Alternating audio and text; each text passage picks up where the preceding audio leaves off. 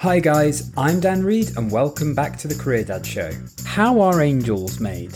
When Bryson's mum passed away, he thought about how to communicate this with his son, so he wrote a book. Following a successful Kickstarter, How Angels Are Made was published. This isn't Bryson's job though.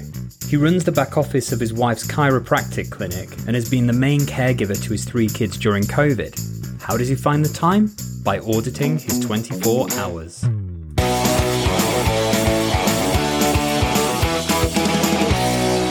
Welcome back to the Career Dad Show. Bryson, how are you?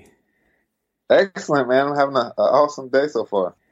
We initially started talking because you reached out to just find out a little bit more about Career Dad, and I was like, this is what it is. And you were like, I've got 3 kids. I'm building a, chiropractor, building that business, COVID, homeschooling, blah, blah. So it seemed to resonate with you, the idea of this, I guess, struggle between whether it be building a business or having a career that you want to develop, I guess work and family. Is that something that resonated with you?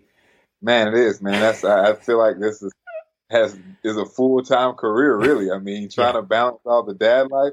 Yeah. We don't get that credit a lot of times. We don't ask for it, but man, it is a job that we do with a smile on our face, and it's crazy. Yeah, and because you in Georgia? You at Atlanta? I'm in Atlanta. Georgia. Yeah. So how's I don't know much about Atlanta, Georgia, apart from that it's usually hot. Yeah. So Atlanta's a really, really cool city. I mean, okay. I always tell people it's very diverse. It's weird because it's diverse and segregated and all these things at the same time, right, on different ends of Atlanta. But it's just a great melting pot from people from all around the world who come to Atlanta. It's a great place that is becoming more innovative. It's starting to become one of those hubs where you're finding a lot of big businesses are there, and people are moving here, and the movie scene and Tyler Perry. And I mean, you have a lot of different things going on in Atlanta, but it's a great place to be able to raise a family and have them experience a ton of different things. Yeah, nice. And why do you think that is? Why do you think companies and people are drawn to Atlanta? Because you get the low cost of the South. In my opinion, I think you get the cost of living in the South is in South is not as much as it's like somebody's in the West Coast and San Francisco and California and all those places. So and now the income is going up, so it's like your money can go further in a city like Atlanta than a lot of other places. Okay, almost sounds like it can go twice as far as it is in if things are a little bit cheaper and the income's growing as well. Yeah, so I think, because it's competitive to other places. It may not be as much as other places as far as incomes, but it allows you to, because the houses and things aren't as expensive here, and you can get more land, and it's a little more spread out, because like the country almost in places. Yeah. So your own family. So are you born and bred Atlanta, or did you move there? I'm actually from a place called Little Africa, South Carolina. It's a very small country town. I tell people it was actually recognized about a year ago as a historical place. One of the first ever African American owned settlements out of slavery. Wow. And then families just owned it for generations. I mean, it's been awesome. That's brilliant. So that's where I'm from originally. And how much does it mean to, now and I was talking to someone else about this and saying, now with the resurgence of Black Lives Matter, and he was saying to me, it's never gone away. It's now at the surface of kind of our minds. How much does it mean to you coming from a place like that? Anything or? I mean, it's always meant the same thing. I've always been, I mean, that was just, you actually have a place where you, were raised around family, and you had pride for each other, and you actually looked out for each other. You didn't have worries about if somebody did something to you, you knew where they lived at. So it wasn't like you were worried about these random people bothering you. So you kind of got to live free. And as far as that and relating to the Black Lives Matter, I've always just had pride in myself, period, And I think it's interesting every time we have to have a movement that is just like, hey, you mean the whole time people you guys haven't cared about us the whole time? Like, it's just kind of, it's weird. It's just like, man, I've been cool with everybody the whole time. I didn't know, like, behind the scenes, you guys really didn't like us. Like, I mean, you knew that. You knew the Yeah. people who didn't, but it's always interesting when, you say that and it's just like, wow, why is it offensive that somebody's saying that? So it's interesting. Yeah, and it's true. I know it's a very like different parallel, but when I was years and years ago, one of my bosses, he was gay, and we were talking about gay pride, and he was like, "I just don't have time for gay pride," and I was like, "Why? You're gay, and it's gay pride," and he's like, "Yeah, but that's it. I'm gay. I'm not proud to be gay. I just am." And I was like, "Oh wow, yeah, it never, different things, different people." So your family, you've got 3 kids, and what is that? Because I've got 2 kids, and even my wife and I were recently like, we're done at 2, yeah. We're like, yeah, no, definitely, we're done at 2. So how is 3? Is that just the next level of nuts? Well, 3 has been pretty cool. Okay. I have a 7-year-old boy. He's BJ. That's my oldest son. I have a 4-year-old son named Malcolm. And then I have a 1-year-old daughter now named Maya. And so it has been a very, very interesting time in transitioning from having 2 boys. They're rough. They're best friends. They roughhouse all the time and all kind of stuff. And now having a girl who is like, okay, I'm here now and I'm going to boss you guys around. Yeah. But I also want to. So it's like it's a transition. That's and I didn't even know that you had your 2 boys and a girl, because I've got an older son, a 6-year-old son, and about 15-month-old daughter. And yeah, just that dynamic. And I was very clear that I didn't want to go into, gender norms and be like, right, dolls for you and stuff. And so she's mean. Like, she is rough. Like, she just wants to tumble and fight and stuff. And like my son, he's up for that a bit, but then he's like, leave me alone now. I want to go and do my own thing. Where she's just like, go, go, go.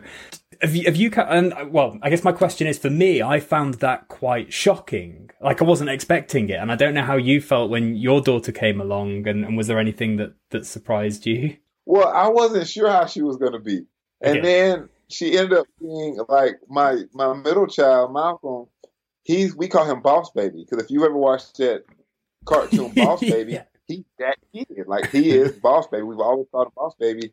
And so when the daughter came, I was just like, yeah, she'll be cool and laid back and gentle, Yeah. And then she became like Boss Baby's sister. She was like the female version of Boss Baby now. So she's just, it has shocked me, because I didn't expect, to your point, I had no idea she was going to be this wild and rough, and she's rough with them. Really rough with her brother.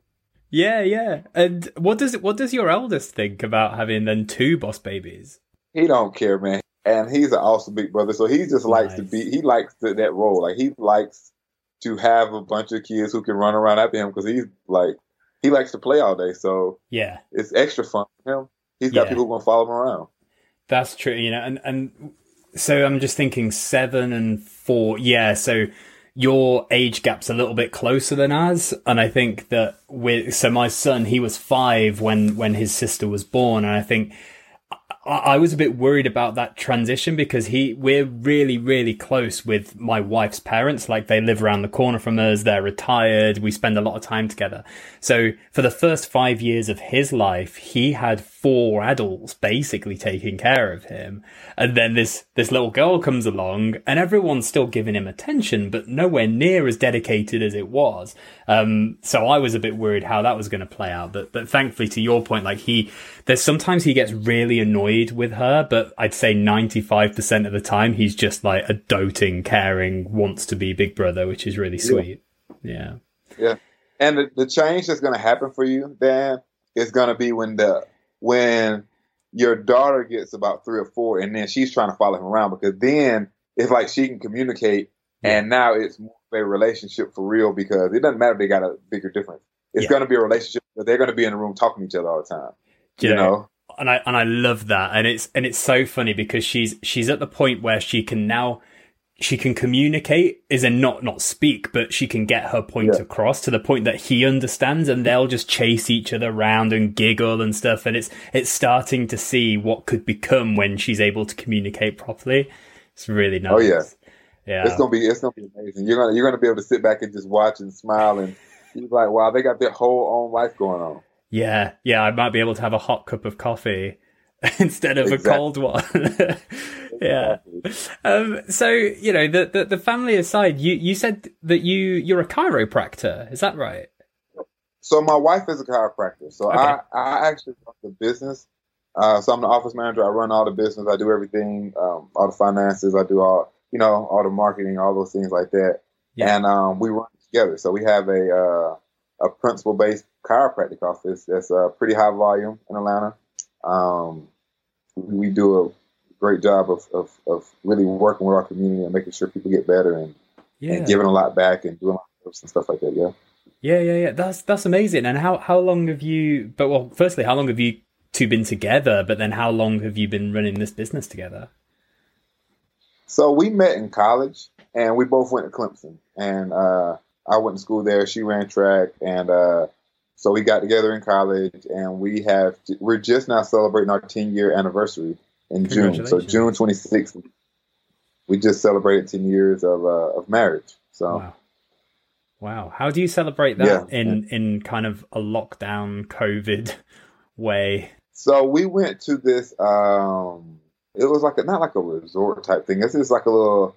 I'm like a little resort here in Georgia. That was very. I mean, it had it was very low occupancy. Very spread out. So we like rode bikes and did stuff. We weren't around people, Yeah. but it was just away from the home. It was about an hour and a half away from Atlanta, but Nice. it was enough to let us like relax and chill out together. Was that just the two of you or the five of you? It was the two of us, and then we had one of our really good friends and his girlfriend come out and meet us, and they came for one day with us, and me and her stayed for like 2 or 3 days. Yeah. But they came one day and hung out with us, and ate with us, so we had somebody to kind of celebrate it with. He's one of my kids' godfathers, so he's been there since the beginning, since the Clemson days. That sounds amazing. It sounds amazing. Yeah. Just as something. So there's something in the UK that sounds like the equivalent. This place called Centre Parks, where it's very outdoorsy type living, and it's lots of cycling. There's lots of activities that you can do, which is really quite nice. But I think as well, just to have that, especially going from being everyone cramped up in the same place potentially to then going away, just the two of you, that must have been amazing. Yes. We have the kids all the time, and I even have my office with me in the back office with me on virtual learning. So we have been with the kids the entire time. And let's talk about that, because so when we went into lockdown in the UK and the schools closed, in a way we were quite lucky that my wife was on maternity leave, and the maternity leave over in the UK is pretty good. So she had a year off work. And in that year, so she had both the kids while I was working from home, and that was hard, but it was fine. But then she went back to work again from home, but we're both trying to do that. There's the kids, and we actually decided, for my son to take him out of school and to do home education for maybe a year to see how that kind of goes. And yeah, I want to talk to you about how the virtual learning's going, how that's going with, so is he coming to the office with you and kind of setting up laptop or iPad or whatever it is and doing his schooling while you're working? Yeah. So what happened was when COVID initially hit, we were deemed essential workers. Yeah. Right. The office, so the chiropractic office never shut down at all. Okay. So we had to continue. But what happened was all 3 kids, their place where they were in school at, all shut down. Yeah. So I had to essentially come to the house and work with all of them from the house and pretty much remote into the office from the house. My wife went in and the staff went in to serve our practice members. And so I was juggling the baby, the 4-year-old, trying to get him ready for pre-K, and then the other one was in virtual learning. Yeah. And that happened for 2 months. And then for the summertime, we were able to get her in like a little 5-kid in-home daycare. And my other son, eventually, he stayed with us for summer, but eventually he went back to his little pre-K school, which is like 20 kids. And now my son does exactly what you said. He comes to the office, he sets up in the morning his thing, and he does virtual learning. And me and him are in the office. Like, I'm in my desk at the office, he's at his desk at the office. And he just works. I mean, I'm sure that he misses his friends and, you know, the social interaction of other kids, but does he also like that he gets to hang out with you and kind of be a grown-up? I think he does, but my son is a social body. Okay. So my kids are very, very social people. Yeah. They are very social people. So he doesn't like not having his friends. The good thing is that we play a lot of baseball. So I coach baseball, my son's baseball team. And so it's a lot. He got a lot of best friends, but we're getting together, you know, playing baseball and, you know, hanging out and stuff like that. So he got to see his friends, but it's not the same as being around kids all day. Yeah, absolutely.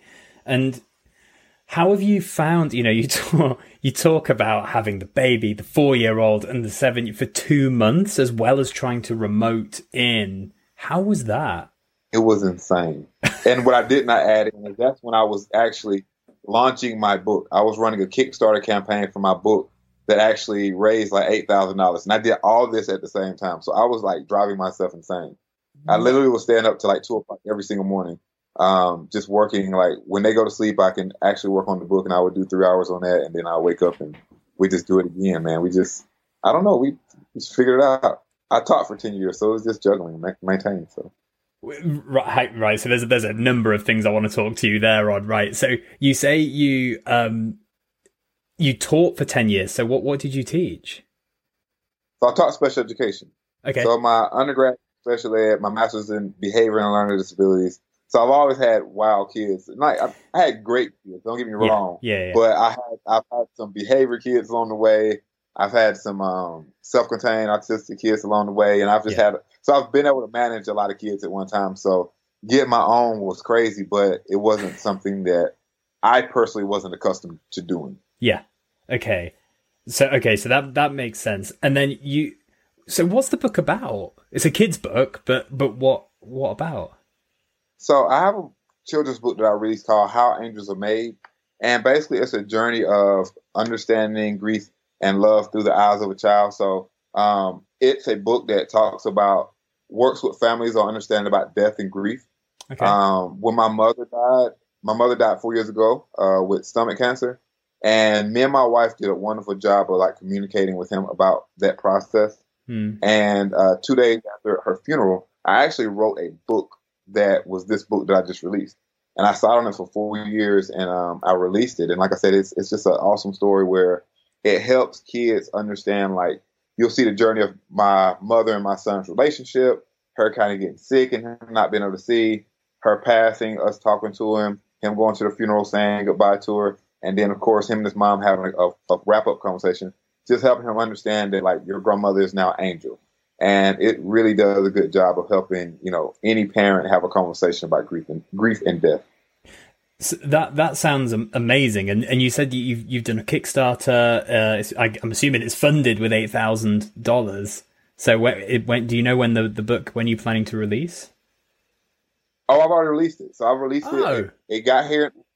It got here in August. So I was working on that during the beginning of COVID. That's what I'm saying. I was doing all that stuff during the middle of COVID. Like my wife would get home. I would go to the office and record some videos, edit those videos for the Kickstarter and different promotional stuff. And then, you know, it all ended. Like I did my Kickstarter and it ended actually on my mother's birthday.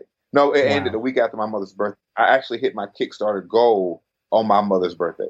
Wow. And so where could people, so I guess what's the book called and where can people buy it? So the book is called How Angels Are Made. Yeah. And you can get it on my website, which is howangelsaremade.com. Okay. I know if you're in America, it's easy for me to ship it out there. I'm working on getting getting it on Amazon. I got really high quality books printed, so that I could send out in America. And I think I'm going to have to go through Amazon or somebody to at least have the access to get copies so they can become overseas. Yeah, that's really cool. I'll make sure, because I know that I think it's about 30% of people who listen to this podcast are from the US. So I'll definitely make sure to include that link as well. And I'll definitely want to check that out. That sounds really cool. And yeah, man. Yeah, just on the Kickstarter, how did you go about setting the goal? And because there's kind of two questions I have on this, which is how did you go about creating that campaign and just having that drive to, you know, go and make it happen? But then how did you do that with everything else that was going on and not just get swallowed up by life? When I decided I was going to do a Kickstarter, I originally was just going to pay for it. Okay. And I had one of my branding coaches. She was just like, "Hey, you should try to do a crowd raising or something like that." So I was just like, "Well, I'll look into it." And once I looked into it, it was just like, "Wow, okay, people can pre-order basically." And I went and spent 2 or 3 days researching Kickstarter. So I just really looked at every YouTube I could find. I started looking at people who were successful at it. I didn't look at anybody who failed because I didn't care what they did when they failed. I just needed to know what did the successful people do. So I really just watched a bunch of videos. And then the next thing I did was started recording videos of myself, like talking about the book.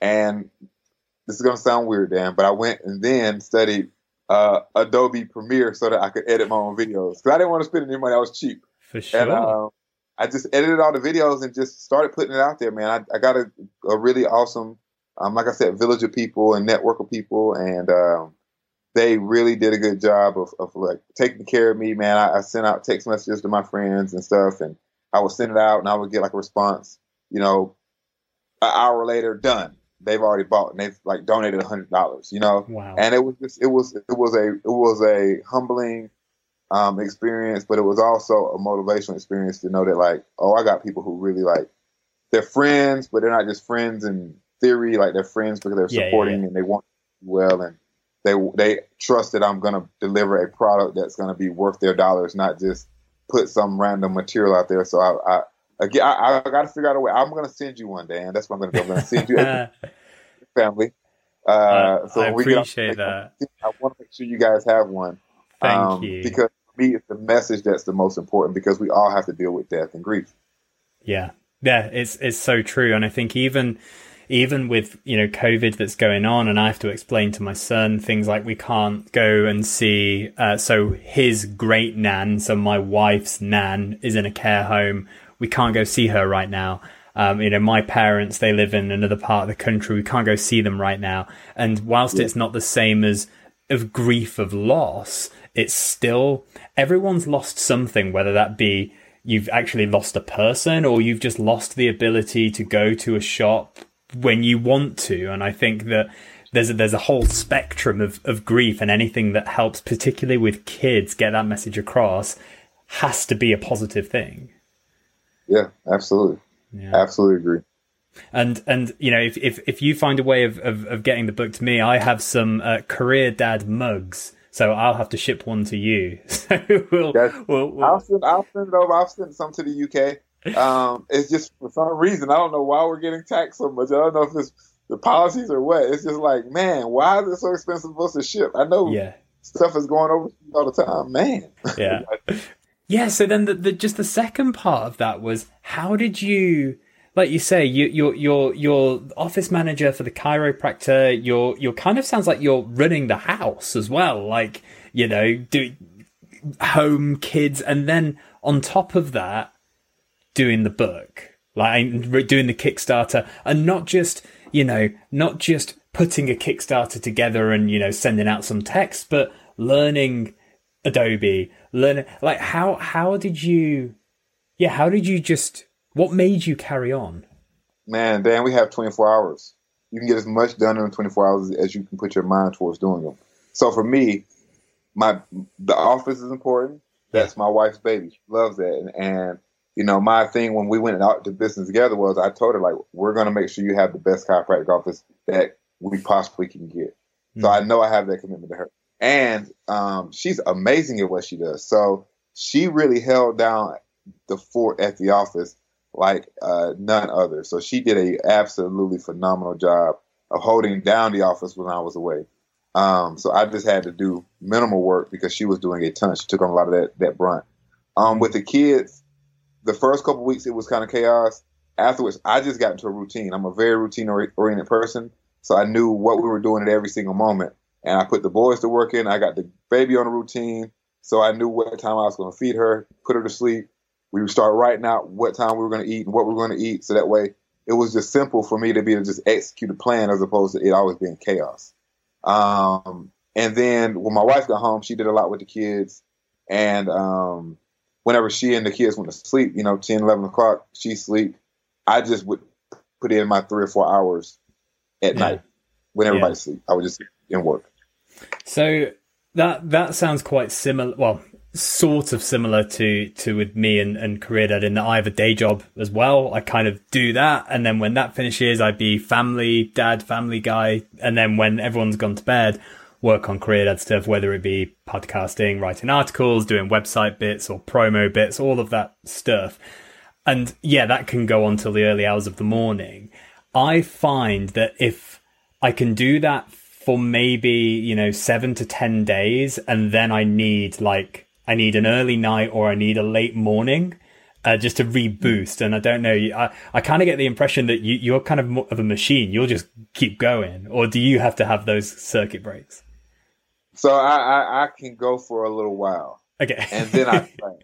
Okay. I crash major. I'm almost at a crash right now, Dan, to be honest with you, because the book came out in August. I had to ship it. I've shipped out over probably 600-700 books. Wow. And I have been going so hard with the marketing and all this stuff like that. And now I just feel like my wings are just crashing and burning. And I just need I just told my wife, I was in creative mode for months. Yeah. And now I think I just need to read books, because what I'll do is I'll go through creative modes and then intake modes, where I think I'm just going to sit back, read books, get my mind not thinking about all the stuff I have, just let it all go to the side for a week or so. I'll just maybe not try to even sell any books, not do anything, because it's not like I got to do it right now or the book's going somewhere. I need to spend my time rebooting so that I'm not burning the candle at both ends. When you go through that process, because I find it really hard to say, do you know what, I'm just going to take a step back and I'm going to have a couple of days. It's almost like rebooting the laptop, right? Which, the memory in the laptop gets fried. You need to reboot it to clear that memory, and then it will run faster once you've restarted it. And I guess our bodies are kind of the same. And I get that, but I find it so hard to go, I'm going to have some downtime for a few days, because I sit there thinking, I should be doing this. I should be doing this. So how do you get into that space? Or is it that you have such a set list of things to accomplish that once you've accomplished them, it then allows you to go into that space before starting the new list? So it's the second. The second. So I always, I'm going to give you a weird thing about me, Dan. It's going to sound, it's going to make me seem like a weird, not weird, but planned out. But, so last year I actually went with one of my accountability partners to New York, and it was before New Year's, the weekend before New Year's. And we took 3 days and we planned out our whole year. Wow. So I planned out the next 5 years for myself. And, I knew what I needed to accomplish for this year. So when I do that, I break it down into 5 year, 3 year, 1 year, 6 month, 3 month, 1 month, where I need to be. So I set the goals for myself. Once I hit them, I don't keep pressuring myself. I relax. It's all right, I got it done. I can relax. I don't put a lot of pressure on myself, because it's a marathon. It's not a race. Mm-hmm. It's no race at all in anything that we're doing. So it kind of allows me to know I've checked off all these things, and now I'm just going this way. It sounds terrifying and amazing to have a 5 year, such a detailed plan. How adaptable is that? When, if you get 18 months in and you're shoot, adaptable. Yeah, because I'm not necessarily saying I can't change it, because I'll do it every year. Yeah. But what it does is it gives me a roadmap of where are you really trying to go? I just need to know, when you're starting out and you're let's say if you're going on a vacation, right? Yeah. The best trips that you're going to take are the ones where you say, all right, I know where this good attraction is, that good attraction is. We can't miss that. We got to do this. We got to do that. These are the things we really, really think we'll enjoy. And you plan it out before you get there, as opposed to when you get there, you're now trying to figure out what you want to do. And you're spending the whole vacation trying to figure out what do we need to go next? What's the best thing? What do we want to eat at? As opposed to saying, oh man, I looked at this online and this was exactly what I wanted to eat. And that is exactly as good as I thought it was by looking at the pictures on the advertisement online. So I just like to know where I'm going, because then I can I can just execute, man. Execution is so much easier than planning. Planning is hard, man. I think, that's really interesting because I'm definitely more of a let's rock up and see where looks good as opposed to looking online. So I'm thinking, how do I do this? And I don't know, maybe for me it's more baby steps of, planning half the vacation and freewheeling the other half, or, something like that. Yeah. So what's next for you? So I have some stuff planned out. So with number one, with my book, I have I'm working on two accompanying books. One is called A Journal of Angels, and it's an interactive book for kids. It walks them through the different grief stages. It'll have some of my stories in it that I've dealt with from grief. And then it'll also have a section at the end where they'll actually be able to have a tab for anybody who passes in their life. So that way they'll be able to put a collage with them and that person. They'll be able to put what are their biggest memories, what did they learn. They'll be able to write a letter to that person. So that way they can carry on those raw memories forever. So they could give it to their grandkids or their kids and say, hey, this is when your grandmother passed or your great grandmother passed. This is our pictures together. This was what me and her went through together, so that those type of stories don't die when that person dies, and it can kind of live forever. And then there's an accompanying thing that's called Guiding the Journey. That's for the adults. That helps adults walk them through the children's book and the journal. Because a lot of times what happens with adults is we have a rough time explaining it to kids because we're grieving ourselves. Yeah. And we're not all just prepared to be able to handle that conversation. So I'm putting together something that just is a ready-made kit for parents or social workers or therapists at school to be able to have a better hold and grips of the conversation when it comes to death and grief, and not be something that we're all terrified of. Yeah, that both of those things. I really like the idea of an interactive book that is, you're reading through a story, or you're learning kind of a neutral story, but there's also a space to put your own story in there as well. I think that's really cool. I got 2 books, man. I got 2 more books that are coming out in 2021 that are actually kids' books again. Big Brother University, which will be both my sons, my older son preparing my younger son for my daughter to be here. So he's going to walk him through the rope to become a big brother. And then the other one is going to be Princess Maya is here. So it's going to have the baby girl on the scene, Boston, and them trying to figure out how to maneuver through having a new baby sister. That's awesome. I mean, is this part? I mean, it must be part of your 5-year plan in some way. But how big a part how big a part are the stories in your 5-year plan? It's on the personal portion of it, of personal accomplishments I want to do. Because for me, it's not about the books. It's about the impact, and how to do it, and also being African American, man. There are not a lot of books that I can buy that have some of these stories in them. Yeah. That my kids will look like them. So I also want to make sure that we have, a genre of books about Black families, so that people can see that as we look at that, and especially in America and other places. Yeah. Now, it's really interesting that you say that it's part of your personal development, because I can see almost like a business empire growing out of this, but that's not your reason for doing. It's for just helping. Yeah. Now, I am very astute with business, so that is a part of it. That's not why I'm doing it. Yeah. But that I'm going to make sure that the business is ran good, because that's just. I mean, I run a business now, so I'm going to make sure that part is done well. Yeah. But, for me, it's the guys who make Sesame Street, they probably love the money and everything like that, but I'm pretty sure that they love changing the lives of little kids around the world. Yeah.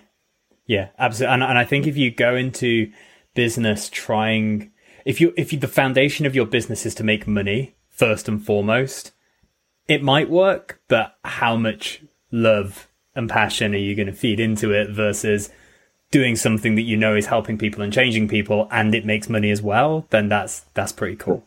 Yeah.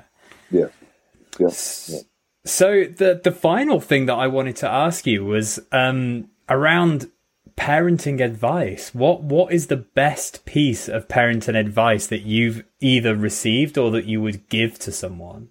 every kid is different and treat that kid accordingly. So for me, I'm learning now that I'm going to let my kids do whatever it is that one wants to do. And I'm not going to put boundaries that they need to be the same. They need to learn the same. If I found out that one of my kids need to be homeschooled, one of them need to be at public school, and one of them need to be private school, they will be in 3 different types of schools. Yeah. Because it matters about growing them, because I'm not trying to grow good kids, right? I'm trying to grow good adults. And that's how I'm approaching my parenthood, is that I'm not trying to grow good kids who sit down and are I'm trying to grow good adults who are good human beings and can contribute to the world when I'm gone. And that's just my biggest thing. Treat your kids as if you want them to be as adults. And sometimes you're going to have to be the parent all the time, actually.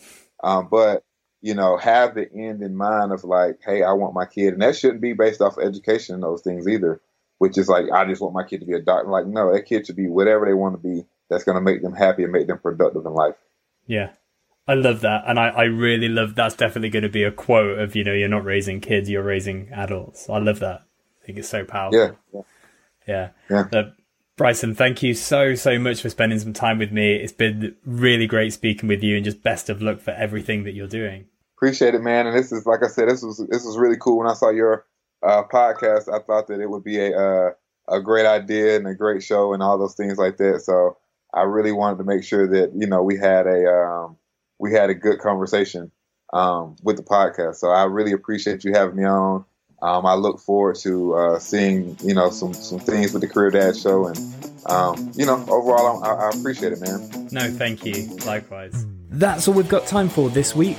I hope you enjoyed this episode of the Career Dad Show. If you did, have you got 10 seconds to rate the podcast? Maybe you've got 20 and can write a review.